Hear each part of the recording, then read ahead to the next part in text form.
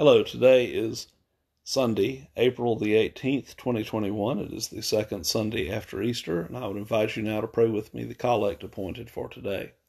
Almighty God, who hast given thine only Son to be unto us both a sacrifice for sin and also an ensample of godly life, give us grace that we may always most thankfully receive that his inestimable benefit, and also daily endeavor ourselves to follow the blessed steps of his most holy life, through the same thy Son, Jesus Christ, our Lord.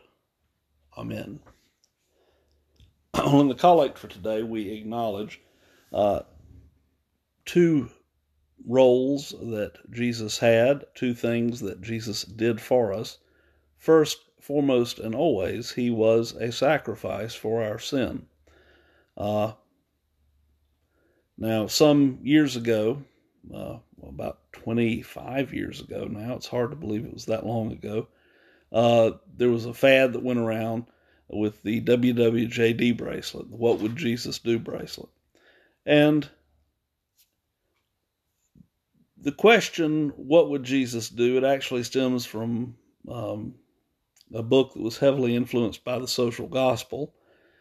It had its issues because Jesus was not primarily to be a role model for us. However, there is a sense certainly in which he was to do that. The most important question for the Christian is not so much what would Jesus do, but what did Jesus do? What has Jesus done? And that is, he has accomplished our salvation. At the same time, though, he perfectly kept the law. And so we should be striving for holiness, and we should be seeking to follow his example. Not making him primarily a role model, as the WWJD fad did, but we should be seeking to follow his example of living a holy and righteous life, keeping the law. We ask that God would give us grace so that we could always most thankfully receive that his inestimable benefit, that we could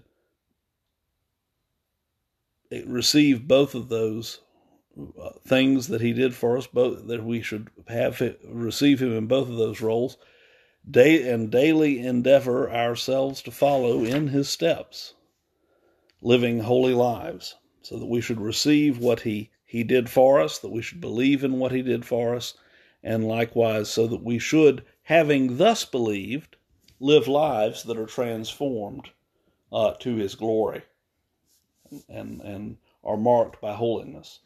And of course, we pray this through the same Jesus Christ, our Lord. The epistle appointed for today is found in 1 St. Peter, the 2nd chapter, beginning at the 19th verse. For this is a gracious thing when mindful of God one endures sorrows while suffering unjustly.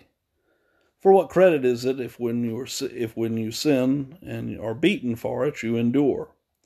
But when you do good and suffer for it, you endure. This is a gracious thing in the sight of God.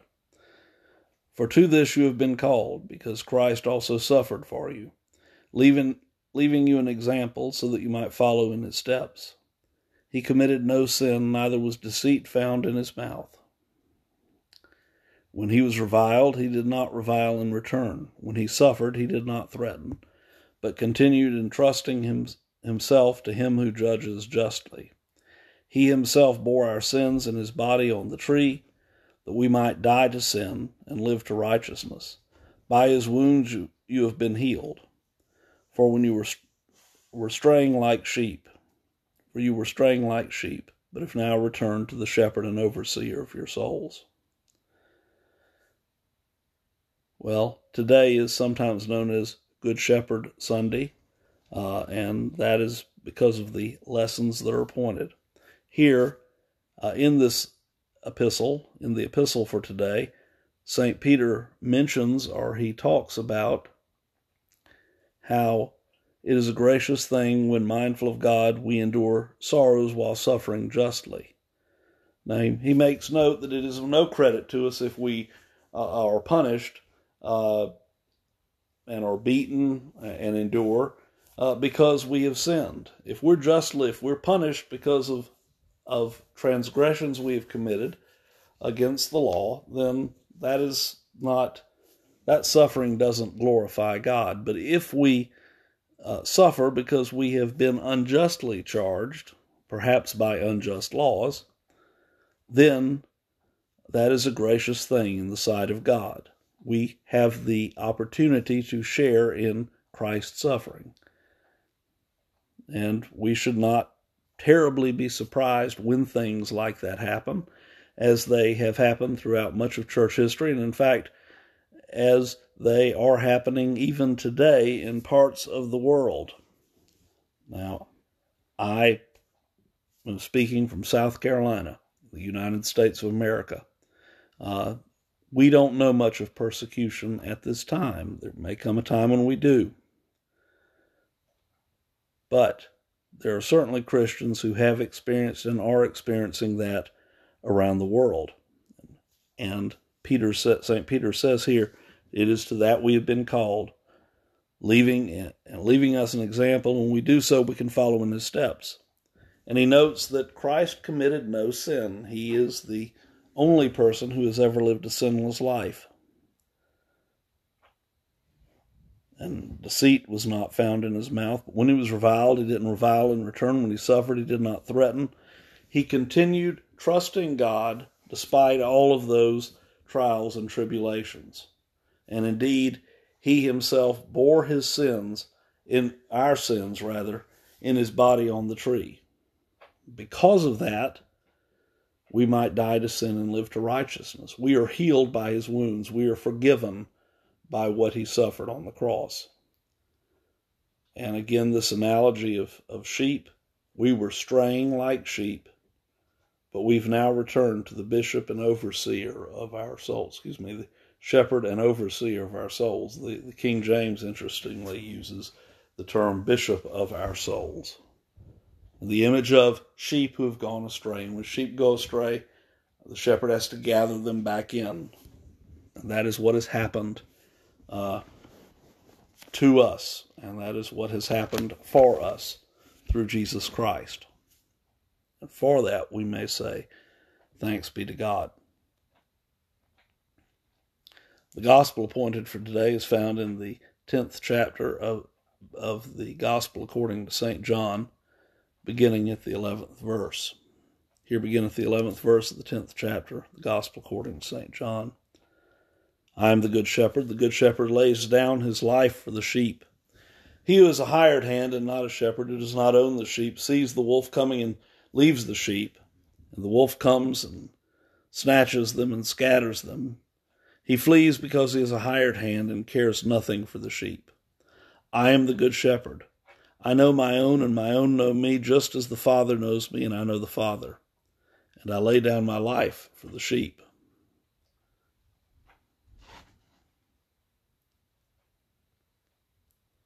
And I have other sheep that are not of this fold. I must bring them also, and they will listen to me. So there will be one flock, one shepherd. Jesus is here speaking to his people. He uses the example, the analogy of the sheep.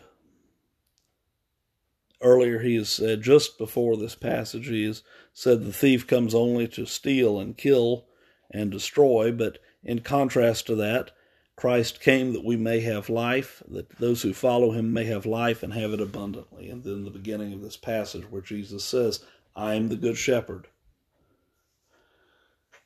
And the good shepherd lays down his life for the sheep. He cares for his sheep so much that he will lay down his life for them.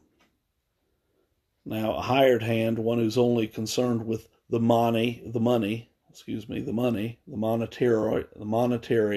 reward, I was trying to say.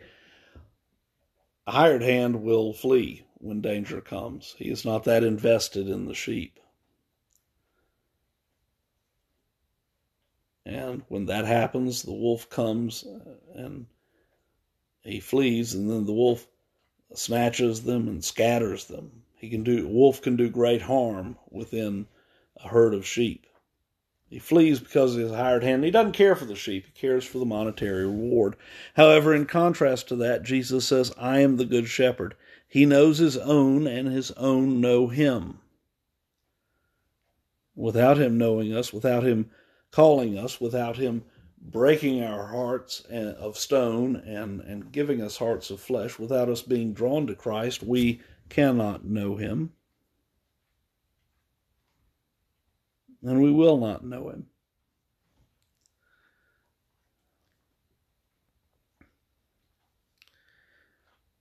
And he notes that he knows his sheep. He knows us just as the Father knows him, and he knows the Father. Because of what Christ did on the cross, we have been adopted into the family of God, and we have a new relationship with the Father, an intimate relationship, just as intimate as Jesus is with his Father, the two of the three persons of the Trinity. And he notes that he lays down his life for the sheep. And here, when he is speaking, he soon will be called upon to do that. And then he notes that he has other sheep that are not of this fold, and that he must bring them also, that they will listen to his voice. Well, he was speaking to a primarily Jewish audience. So who were these other sheep who were not of this fold? Well, they were the Goyim, the Gentiles, the nations. At least as far as my, at least as far as I've been able to determine, I have no Jewish blood in me. If I do, it goes back very, very, very, very, very, very far. Most of you hearing this are not Jewish, I surmise. Or I would be willing to venture to say. But we may rejoice in this because Jesus said he had other sheep who were not of this fold. In the new covenant, the promises of God are expanded to all who would believe, and indeed it transcends Israel. And we are told that when that happens, there will be one flock and one shepherd. Because regardless of whether one is Jewish, of the covenant people, the old covenant people of God, or if one is a Gentile, when one believes, one is adopted into the family of God, and one joins God's family, one joins the church, the ecclesia, the called out ones. My hope and prayer for you today is that you are one of the sheep, that you have sensed that call, that you have responded to that call, and that you have believed on Jesus. If you have not, I urge you to do so this day, for the blessings are wonderful indeed. Thank you, and God bless you.